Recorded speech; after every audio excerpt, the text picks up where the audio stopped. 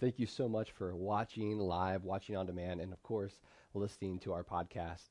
So there's a couple things. I know life is just crazy right now. Life's been crazy since Tuesday, but one thing that I want to just reassure us of is I think this is the perfect time that we're going through Peter's letter to a group of churches. And the reason why is because it allows us to end 2020 well, which hasn't started necessarily well. Peter, a close friend of Jesus, wrote a letter that circulated around local churches. And what I love is that this letter was written to encourage followers of Jesus, that hope in our true home empowers us to live Jesus-centered lives in our temporary home. So that means our focus ought to be on the new heavens and the new earth that we'll be spending with Jesus forever. So my ask is really two things. One, please, please make time to join us for about 8 to 10 minutes for Beyond the Message. It's a time that we dig a little deeper right after this message. We're going to do it on a live chat. We encourage you to stick around, and give us your input. Give us some of the things maybe you learned this morning. The second thing, please consider going through the First Peter study. It's available on our website, southridge.us, and you'll be able to see the study guide. Click on that. You'll be able to download it. We encourage you to do it maybe with your students, maybe with your spouse, and of course, if you're in a group, you're doing it with your group. So those are my ask. So if it's okay, I want to take a moment because what we're going to talk about today is going to get heavy and it's going to be hard for some of you. So I want you to know, I wish I was in the room with you because some of the things that we'll be talking about today are very difficult, especially with some of you on the other side of the screen. The tension that we're going to be building around is that I want you to know that I wish I was able to give you a side hug. I wish I was able to give you that fist bump, because what we're going to be talking about for some of you is really difficult. We're going to be talking about divorce.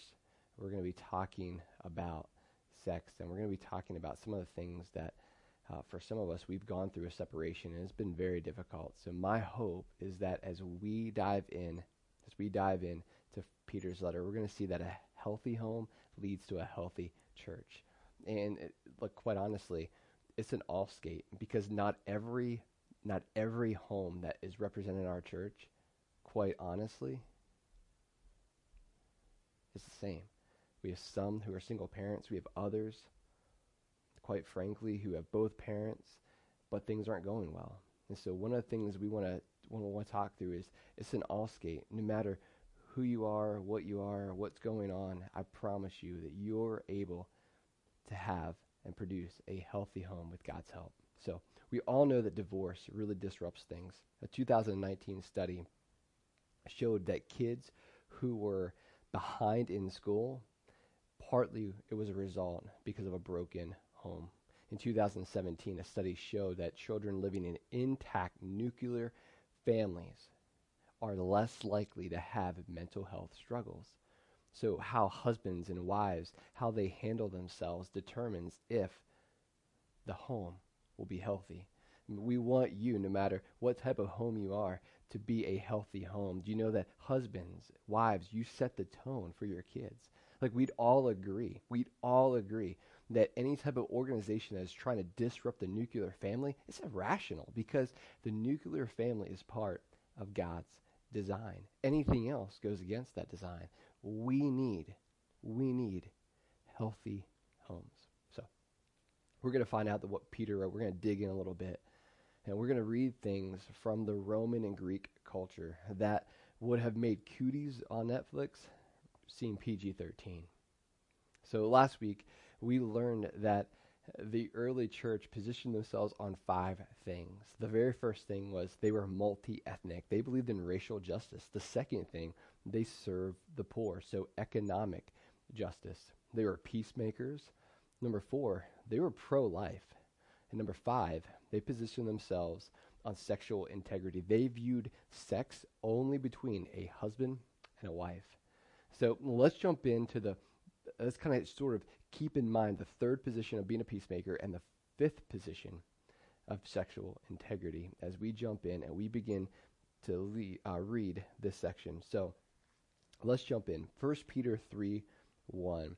It says, in the same way, and let me just stop there for a second, because what Peter is doing, he's referring back to 1 Peter 2 when he talks about slaves. What he's doing is he's given a commentary on Jesus' suffering to encourage slaves as he begins to write the next group of people. The next group of people who were considered an inferior or lower class, just like the slaves, they were women.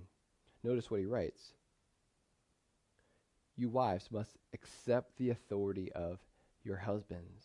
Now, that's loaded, and it's loaded for a few reasons. First, wives were classed as inferior to men, just like slaves were to free men.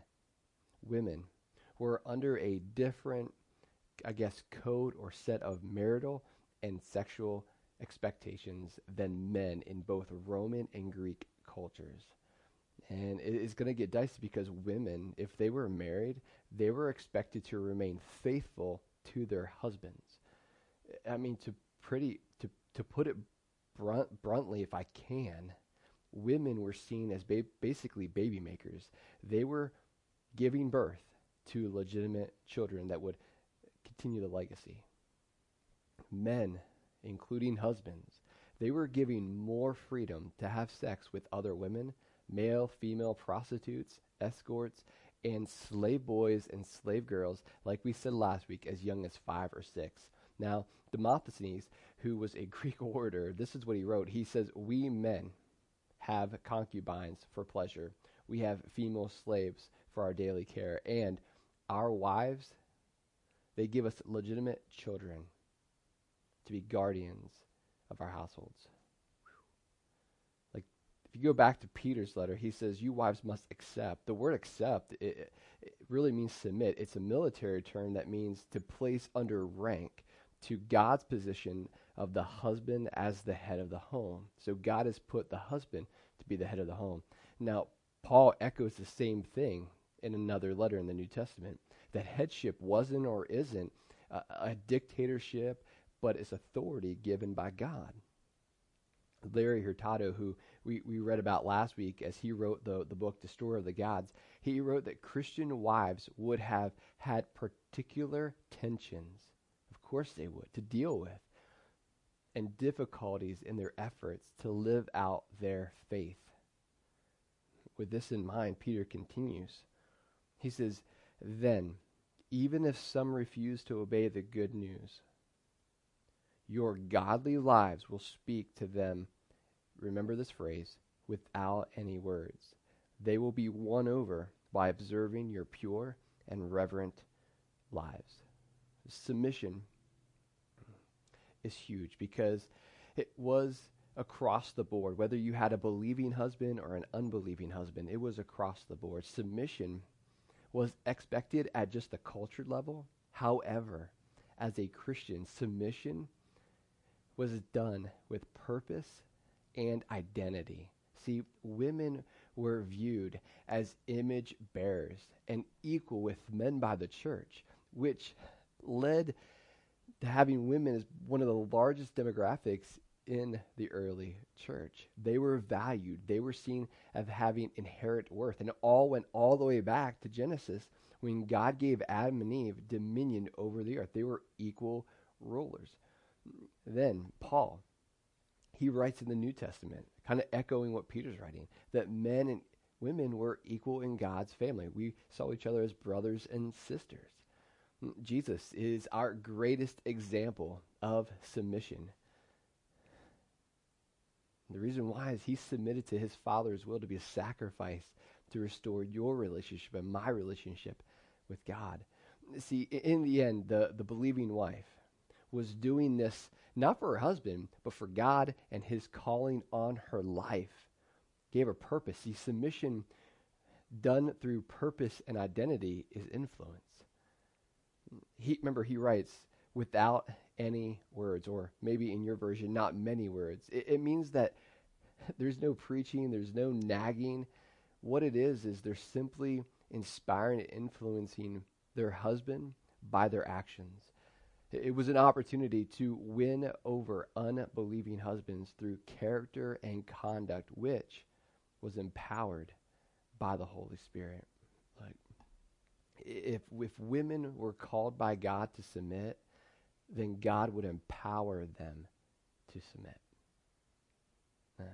This type of strength is not manufactured.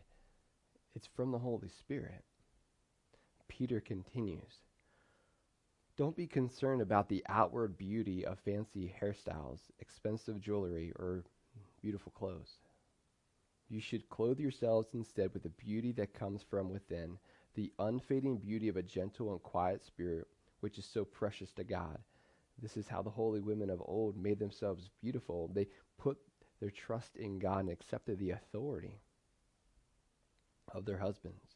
For instance, Sarah obeyed her husband Abraham and called him her master. You are her daughters when you do what is right without fear of what your husbands might do. Man, that's incredible. Now, he focuses on a couple things.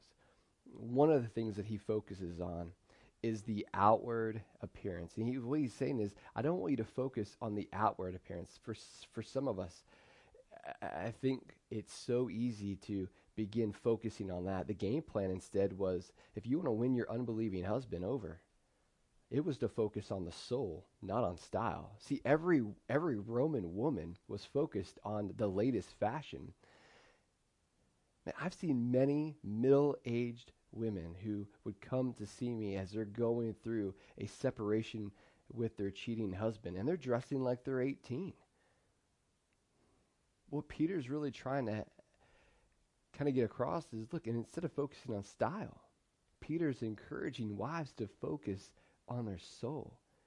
See, by doing this, they are putting their trust in God by accepting the headship of their husband. Now, submission takes faith, especially in a home when there's an unbelieving husband.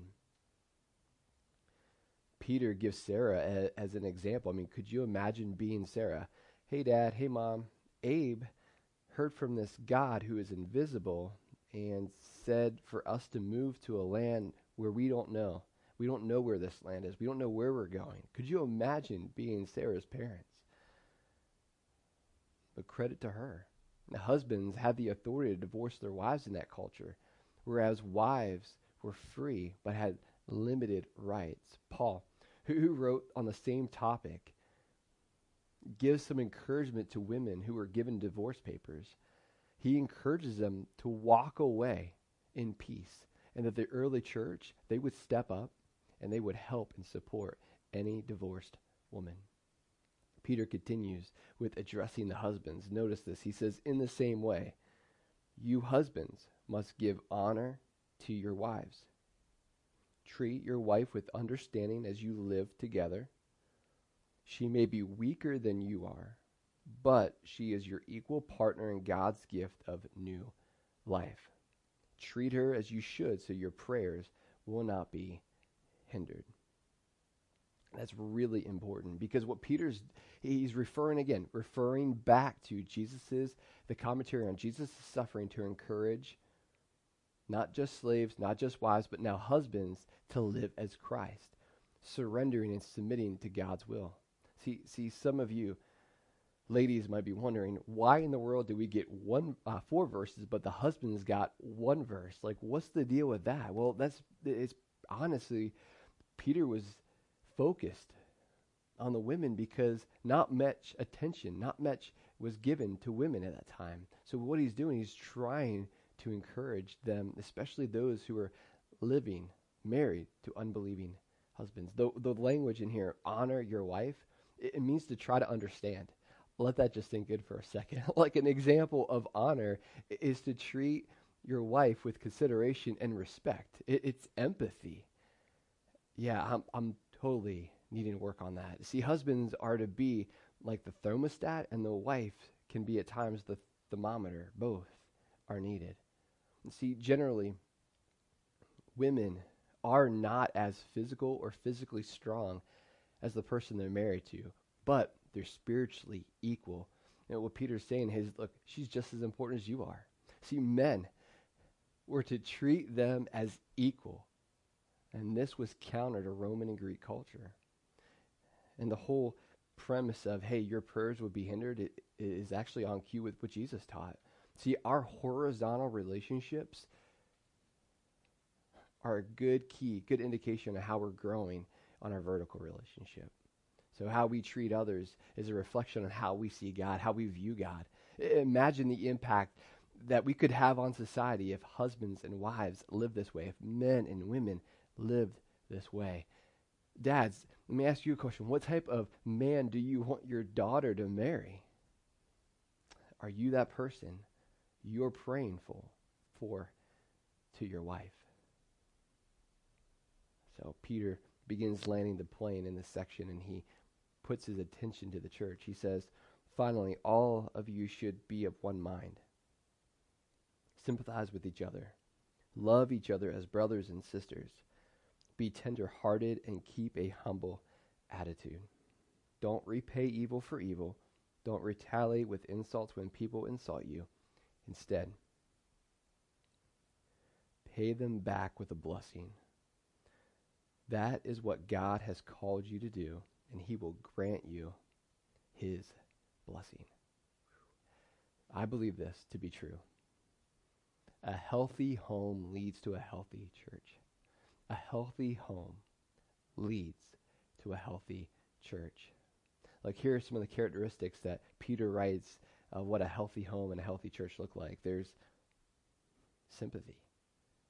You're of one mind. One mind meaning there's unity. We're on the same page together. We're going the same direction. And for our church, we're locked in mission and vision. And sympathy would be compassion for each other and willingness to understand where the other person is coming from. Could you imagine what love would look like and where this is seen in a culture I believe is talked about so often but hardly lived out? Could you imagine that my love for someone could actually change the way that I feel about them? He also says to be tender-hearted and humble. It means that I need to reveal a willingness to put others ahead of myself. Look, it's hard to pay people back, right, with a blessing. He says pay people back with a blessing. That's what God has called you to do. Could you imagine how difficult that is? There's a story of this couple who fight MMA, and they're in the coffee shop, and this guy's about 6'2". They get their coffee, they leave. In the parking lot, they are flicked off. They are flicked off by some punk in a car. And he knew what they looked like. I mean, he knew exactly what he looked like. Next time they're in the coffee shop, guess who's there? Yeah, the guy that cut him off. So the guy who's 6'10", fights MMA, went over to the guy, looked down on him. He said, "Do you remember me?" Guy looked up. "No." "Hey, you're the guy that flicked me and my family off in the parking lot. You said a few things that you wanted to do to me." The guy looked up. "No, I don't remember you." I mean, it's going to go down, right? I mean, this dude is going to get lit up right in the middle of a coffee shop. Wife yells from the back of the line, "Hey, we want you to know we got your coffee. Hey, we want you to know we bought your coffee." Guy gets his coffee and runs off. I mean, could you imagine someone running you off the road, telling you you're number one, and then you go and pay for their coffee? I mean, what a blessing, right? Look, I truly believe that a healthy home leads to a healthy church. Look, if we can do that for someone who isn't a believer, like this believing MMA couple did it for someone that didn't believe, imagine how we can do it for each other. So my friends John and Lori, they're going to share a little bit of their story. I want you, if you can, to lean in a little bit and listen to their story. It is an amazing story, and I'll be right back. I think if you had asked us, how our marriage was, we probably would have said everything was fine. And it probably looked that way from the outside. The first couple of years of marriage were pretty rough, but we saw some significant growth, saw some spiritual growth and some growth as a couple over the years.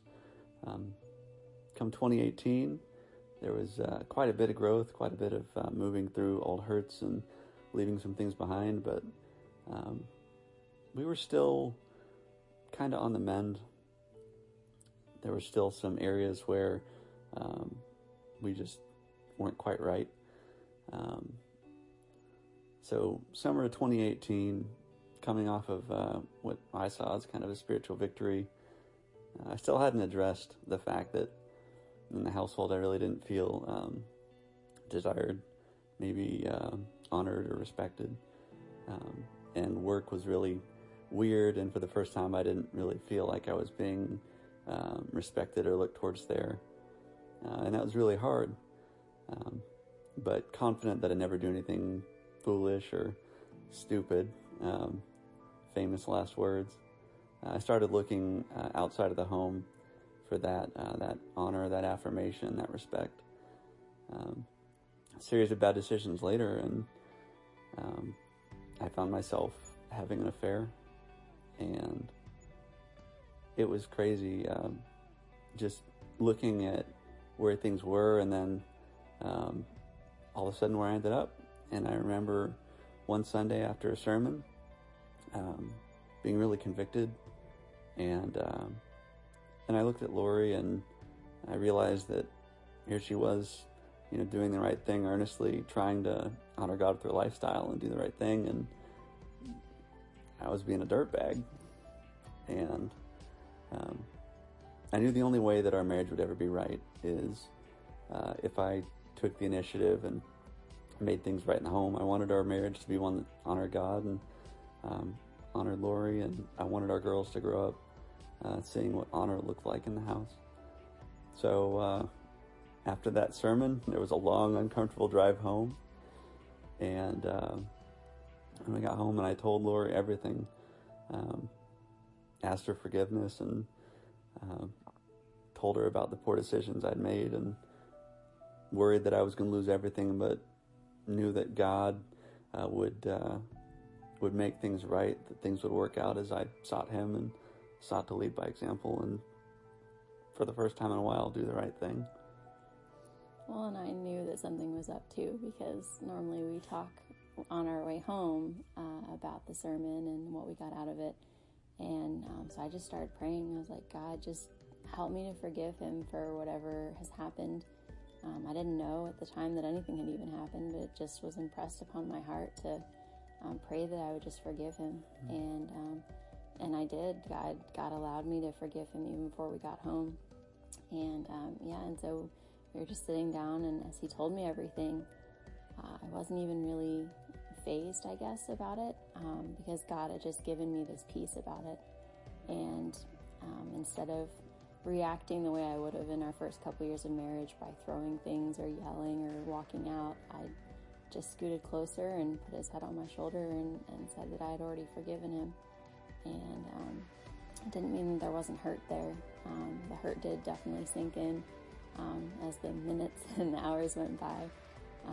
But I just kept giving it to God, and every time it came back, literally every minute, I was just like, no, God, I take it back, because I wasn't going to keep it. I wanted our marriage to work, and I knew that in order for it to be used for God's glory, that I had to continue to give it back to him and not hold on to it. I think if there's one thing that we can take away, just from a sort of the male perspective, the exhortation in this passage, it would definitely be that I need to do a better job. I still need to work on it on the daily, of leading the household, not just by example, but with compassion, to seek to understand you better,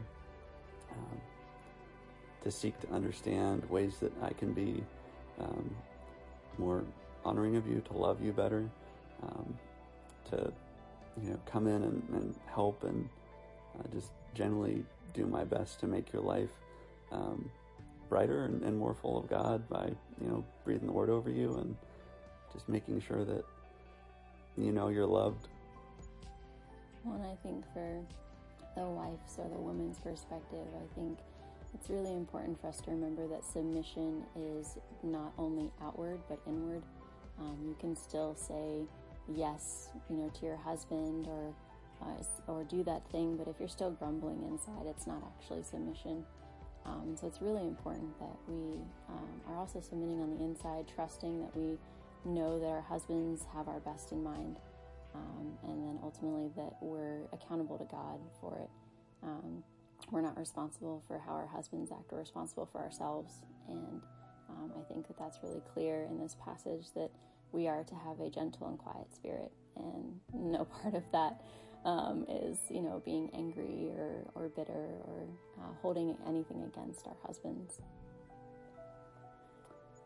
I think if there's one piece of advice I'd put out there to a couple who's struggling, I'd say that it's not over.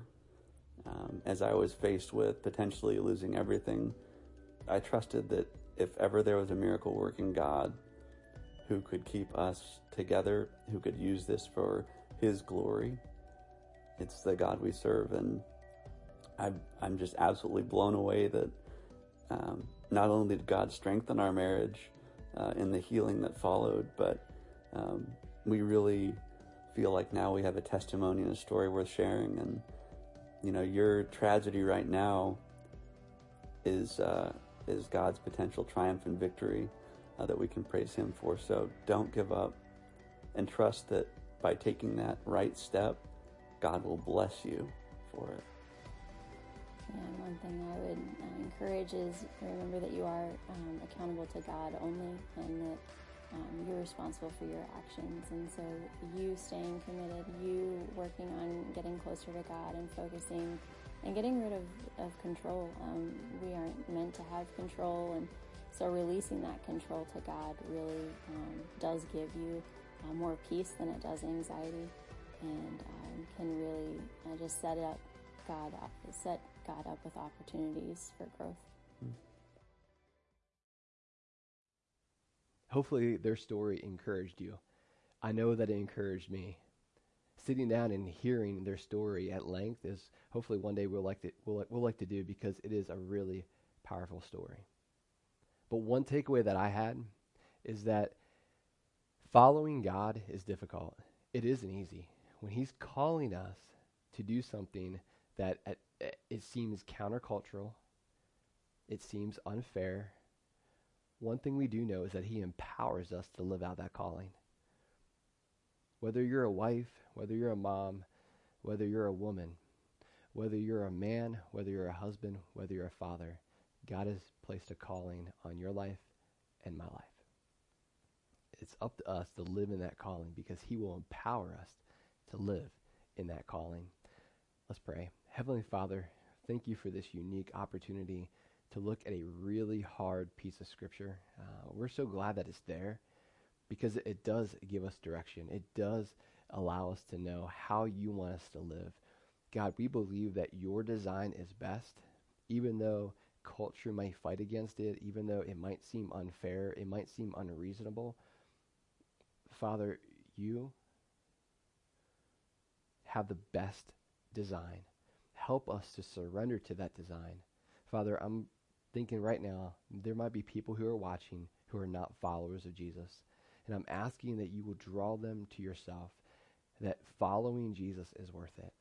Following Jesus is worth it. Having a relationship with You is worth it, because Your design is best. So Father, help us to live out the calling that You've placed on our lives, whether as a man, as a woman, as a husband, as a wife, or as a mom or a dad. Father, help us to live out that calling. In Jesus' name, amen.